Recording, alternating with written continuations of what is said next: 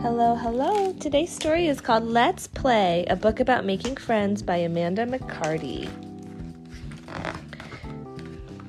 And on the inside cover, there's a picture of 16 different faces, maybe the main character's friends on there. They're not main characters. That's the main character, the one with the orange hair. This is a story of Suki and how she made friends. It started when her family moved and she had to go to a new school. At first, she felt lonely, sad, and small.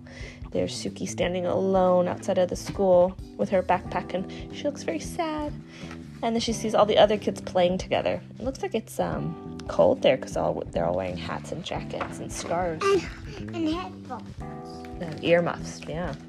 Then some of her new classmates started being friendly. One said hi to her during PE. One passed her a hoop before they all got taken. One helped her find her way when she was lost. Each time, Suki felt warm inside and wanted to be friendly back.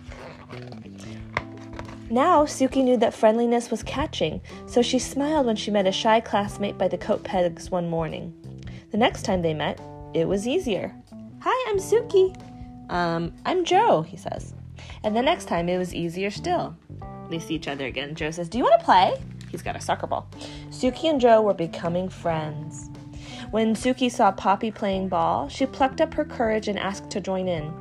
Soon Poppy's friend Stan joined in as well, and friendship grew out of a game. Suki hoped all her friends would like one another. She brought them together many times, and soon she could see they did. They were friends making friends with the friends of their friends. That's pretty nice. But things weren't always easy for Suki. One day, she asked a boy named Mikkel if she could help him with his puzzle, but Mikkel said no, he wanted to do it by himself.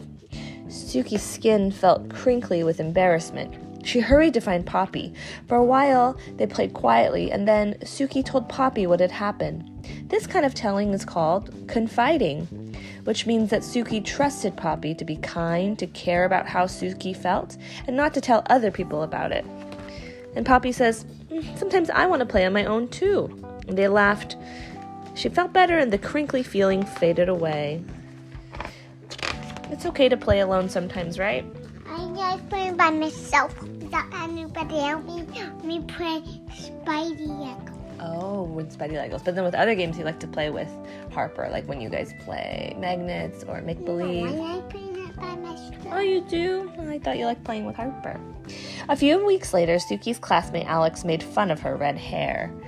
Joe was ready to stand up for her right away, and he said calmly to Alex, "Stop being mean to Suki." Because it's not nice to make fun of people's hair. And Suki says, "Thanks, Joe." Everyone stopped laughing, even Alex. Her joke didn't seem very funny after Joe called it mean. Joe was a brave, loyal friend that day. One day, Suki's class put on a special show for their parents in the gym, but Joe rushed off before the show was over. She says, "Hey, Joe, come back." He felt silly. He was a little bit nervous, so he's crying. He felt silly, but his friends were there to support him. She found out later that she and her friends were alike in lots of different ways.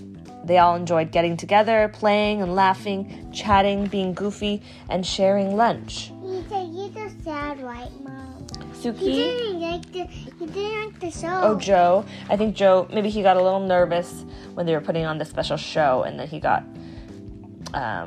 didn't want to be there, so he left, and he was just crying a little bit. But his friends helped comfort him and make him feel better. He didn't like the show, I don't see. In other ways, they were different. For instance, Stan didn't worry the way Suki did.